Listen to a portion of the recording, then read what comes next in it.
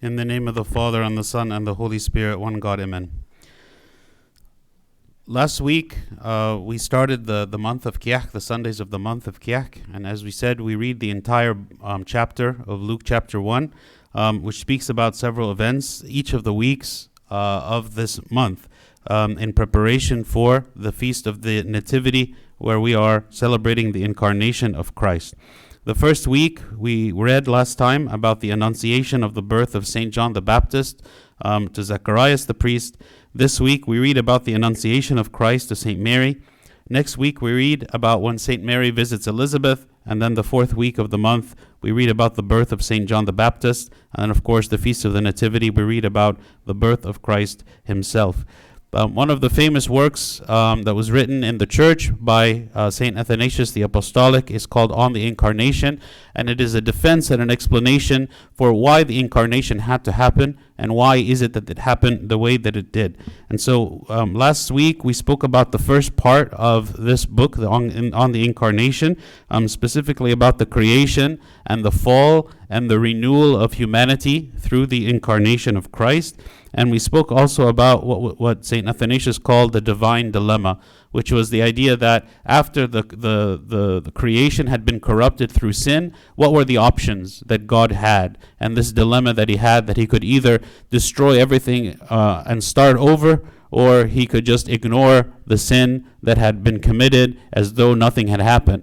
And of course, we know that God did not choose either of these options. He chose the third option, which was the incarnation of himself as a human being to heal the humanity and to accept the punishment for sin upon himself and to restore us again to himself. This time, we're going to continue studying the next section of the book, where he specifically talks about the death of Christ and why is it that Christ had to die in the way that he did on the cross. And then also, we'll speak a little about the resurrection. So what are some of the reasons or the characteristics of the death of Christ, and why did it have to be on a cross? Why did it have to be some public humiliating death? So the first thing he says is the death of Christ had to be public. It could not have been private. Because some people ask the question, why is it that he could not have died in a private place? Why he had to die in front of everyone to be seen? He says in chapter 4, surely it would have been more suitable for him to have laid aside his body with honor than to endure so shameful a death. We see actually in the life of Christ that even though he is a king and a creator and he had the ability to choose for himself any kind of life that he wanted, from the very beginning he chose for himself humiliation. Actually, when we speak about the incarnation, the nativity, even his birth in a very meek place as a manger with the animals, from the very beginning he was humiliated in his life all the way up to the very end. And even though he had the power and the ability to do anything he wanted to do and to provide for himself any kind of life and any kind of death as well, and yet he always chose for himself something that was kind of not suitable for someone who is God, who is divine, who was infinite. He's saying here it would have been more suitable for him to have laid his body with honor, laid aside his body with honor, some kind of more honorable kind of death, maybe a hero's death, a death where he is defending someone, a death where he is saving someone, a death where he is doing something other than being consigned to be with criminals up on the cross and to be executed. And yet this was the death that he chose. Others said, what about a natural death? Why is it that he would not have chosen simply to die of old age, just like anyone else who could live to the end of their life and die? And yet this is what St. Athanasius says. He says, if he had died quietly in his bed like other men, it would have looked as if he did so in accordance with his nature, as though he was indeed no more than other men. Meaning the reason that we as human beings, we die of old age is because of our weakness, our frailty, our infirmity. And yet the Lord had none of these things. He was not infirm. He was not, his body was not weak. So he chose for himself a death that was public. He chose for himself one where he was visible, not something that he was far away, just somewhere privately by himself. Everything that the Lord did in his life as part of his ministry was public. It was something that was known. And it had to be seen that he had died so that people would know that his resurrection was actually genuine and true. How is it that if he would have died in a private place and the people said, oh, he died, and then now he is resurrected? Well, how even do you know that it is that he died? It had to have been that everyone saw him die, and that his death could not have been fabricated. His death was indeed known and acknowledged by everyone, so that later on, when he comes in his resurrection, this is indeed truly a miracle. This isn't something that anyone could have argued against. Also, he speaks about the dishonor of his death. Why did he not choose a more honorable type of public death? He says, but even this would have given ground for suspicion, that his power over death was limited to the particular kind of death which he chose for himself, and that again would furnish excuse for disbelieving the resurrection. Death came to his body, therefore, not from himself, but from enemy action, in order that the Savior might utterly abolish in whatever form they offered it to him. A generous wrestler, virile and strong, does not himself choose his antagonists, lest it should be thought that of some of them he is afraid. What does that mean? It means that God had to go up against like the worst possible kind of enemy. He had to take on himself the worst possible kind of death to prove that he could conquer even that. If someone chooses his own opponents, in the example he gave with the wrestler, if a wrestler chooses his own opponent, then he can choose an opponent that he knows he can win. And so he will look good because he is defeating his opponent, but in reality, he's choosing it for himself, and he is making sure that he appears strong in front of everyone, and he will never choose to fight someone who is stronger than him. But here, when Christ is being subjected to the attacks of others and to what Satan wants to impose on him, the kind of death and humiliation, then what Christ is showing is that he can take on any enemy, even the worst enemy, even the most shameful type of death. This does not prevent him from rising again. This does not prevent him. It is not something that contains him. It is not something that shows any kind of weakness in him.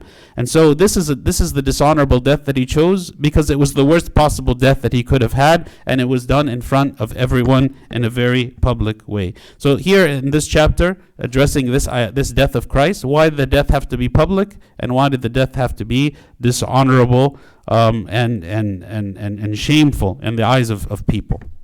He goes on then to speak about some of the characteristics of the resurrection. The first is the timing of the resurrection. So after he speaks about why the death had to happen a certain way, he's then rationalizing that Christ could have been resurrected immediately. Actually, Christ could have been resurrected instantly on the cross immediately after he had died. And actually, if he had done so, maybe the people who were there would see him as being resurrected. But he is saying that the time between the death and the resurrection had to be a good amount of time so that no one could think that he hadn't actually died. They saw him on the cross, they saw him dead, they saw him buried in the tomb, and he remained in the tomb for a good amount of time, for the 3 days. And then afterward, when he comes out resurrected, no one can claim that he didn't actually die, because he was in the tomb for a good amount of time. Even his body would have started to rot as if he was any other person.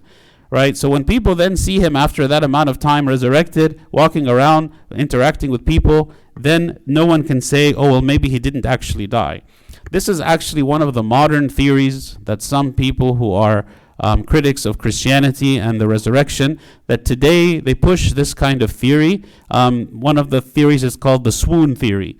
The swoon theory means he didn't actually die, he just fainted. He did not really die, but he appeared to be dead. Right? And then he was buried, but then because his wounds were not fatal, he happened to be able to get up again and to exit the tomb and to go around. Of course, this is a ridiculous theory, because even if someone had swooned like this, let's say, when they get up again from their state of being unconscious, they are not going to come and be appearing healthy and strong, that the people are then going to say about them, this man has the power of God, and he is mighty, and he is powerful. No, he's going to be someone who's half dead. He's going to be someone who's like not able to function and to walk, and he needs medical attention. But of course, we know this is not what happened. So the timing of the resurrection showed that he was indeed dead, and he indeed rose from the dead again. We also see that Christ abolished the fear of death, because his conquest over death and his promise that we share in the resurrection with him means that now none of us have to fear this death. Maybe the number one thing that people are afraid of in their entire life is death, afraid of that moment where our life as we know it here on the earth ceases to be, and what is going to happen afterward. Prior to the resurrection of Christ, this was indeed a fearful thing, something that was very unknown to us, something that we dreaded, and we do not want to approach it, and we don't even want to consider it or think about it, because when we do, it brings us fear. And yet when we see in the life of Christ how he was able to conquer death, so that death had no hold over him, so also he promises for us that we also will not be subject to death. He says, "But now that the Savior has raised his body, death is no longer terrible, but all those who believe in Christ tread it underfoot as nothing, and prefer to die, rather than to deny their faith in Christ, knowing full well that when they die they do not perish, but live indeed, and become incorruptible through the resurrection." When we read about all the stories of the martyrs in the church, what is it that compelled them to martyrdom? Many of them actually sought after martyrdom. They would go into the governor and they would declare openly that I am a Christian, knowing that by doing so, it is a death sentence for them. The reason they were able to do so is because they were completely unafraid of death. They saw that death had been conquered, that it wasn't something to be feared, and that the Lord had set the path for them, that when they follow in his path, that they will pass through death without any harm and be resurrected with him and live with him for eternity. And this is what drove the faith of the church, and this is what drives our faith today. It is our faith in the resurrection, that whatever this world has in it, it is nothing compared to the world to come, because we continue to live. And not only do we continue to live in a status of weakness or in a status of pain like this life and all of the pains and the sufferings we experience. No, we live in a life that is glorious, a life with Christ, a life that has nothing bad in it, and that we live a life of joy for eternity. So Christ abolished this power of death so that we no longer are afraid. But he also abolished the spiritual death. What is the spiritual death? The spiritual death is the death that comes because of sin. The death that came to Adam and Eve when they sinned against God was not only a physical death, because actually even though physical death came to them in the form of eventually their life ended, but in the moment when they sinned against God, there came the spiritual death. The spiritual death is the separation from God. It is living apart from him.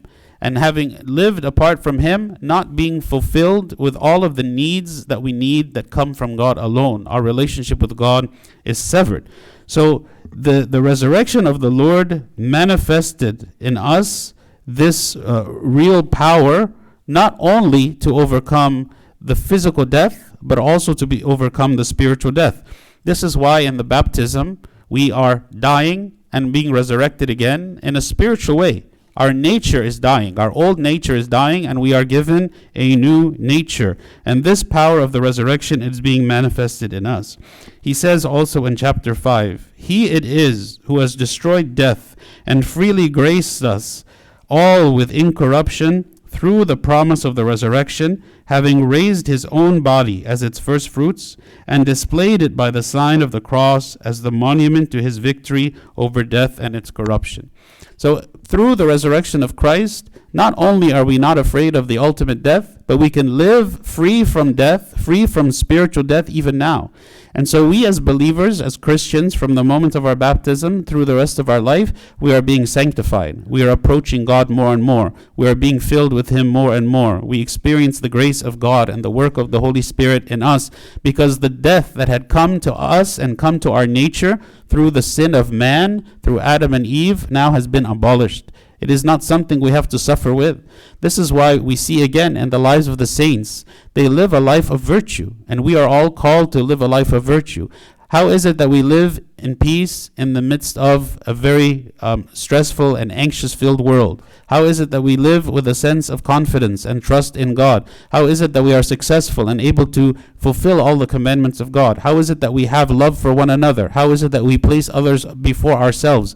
All of this is because the pangs of the spiritual death are not found in us, that we are healthy, spiritually resurrected in the waters of baptism and can live the rest of our lives sanctified. So Christ not only abolished our fear of the physical death, but he also abolished the spiritual death, the separation from God that happened in the fall. So very briefly, we spoke today about two main points. The first was the death of Christ, that his death had to be a public death in order for all to see that he had truly died, and that it had to be a dishonorable death because it was not a death he chose for himself, but it was a death that his enemy chose for him, to show that even the worst kind of attack he can handle it, he can withstand it, he can overcome it, because there is no adversary that is stronger than him.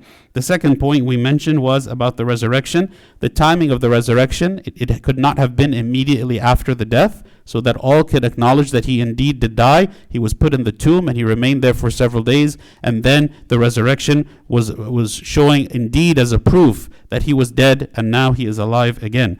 Christ abolished the fear of death, so we no longer have to fear the physical death that awaits all of us. And then also he abolished the spiritual death, reuniting us and restoring us again to him. So God willing, next time and the following week as well, we will continue studying in the book on the incarnation. Again, I encourage everyone to read it. It is a very beautiful book with many, many insights about why is it that Christ had to be incarnate. Because this is a question that maybe we ask. What is the importance and the relevance of the incarnation? Why did it have to be so that the incarnation happened? Couldn't God have forgiven us some other way? And the conclusion that St. Athanasius gives is no, it could not have been any other way. This is the only way that Christ could have restored and renewed us again. And glory be to God forever. Amen.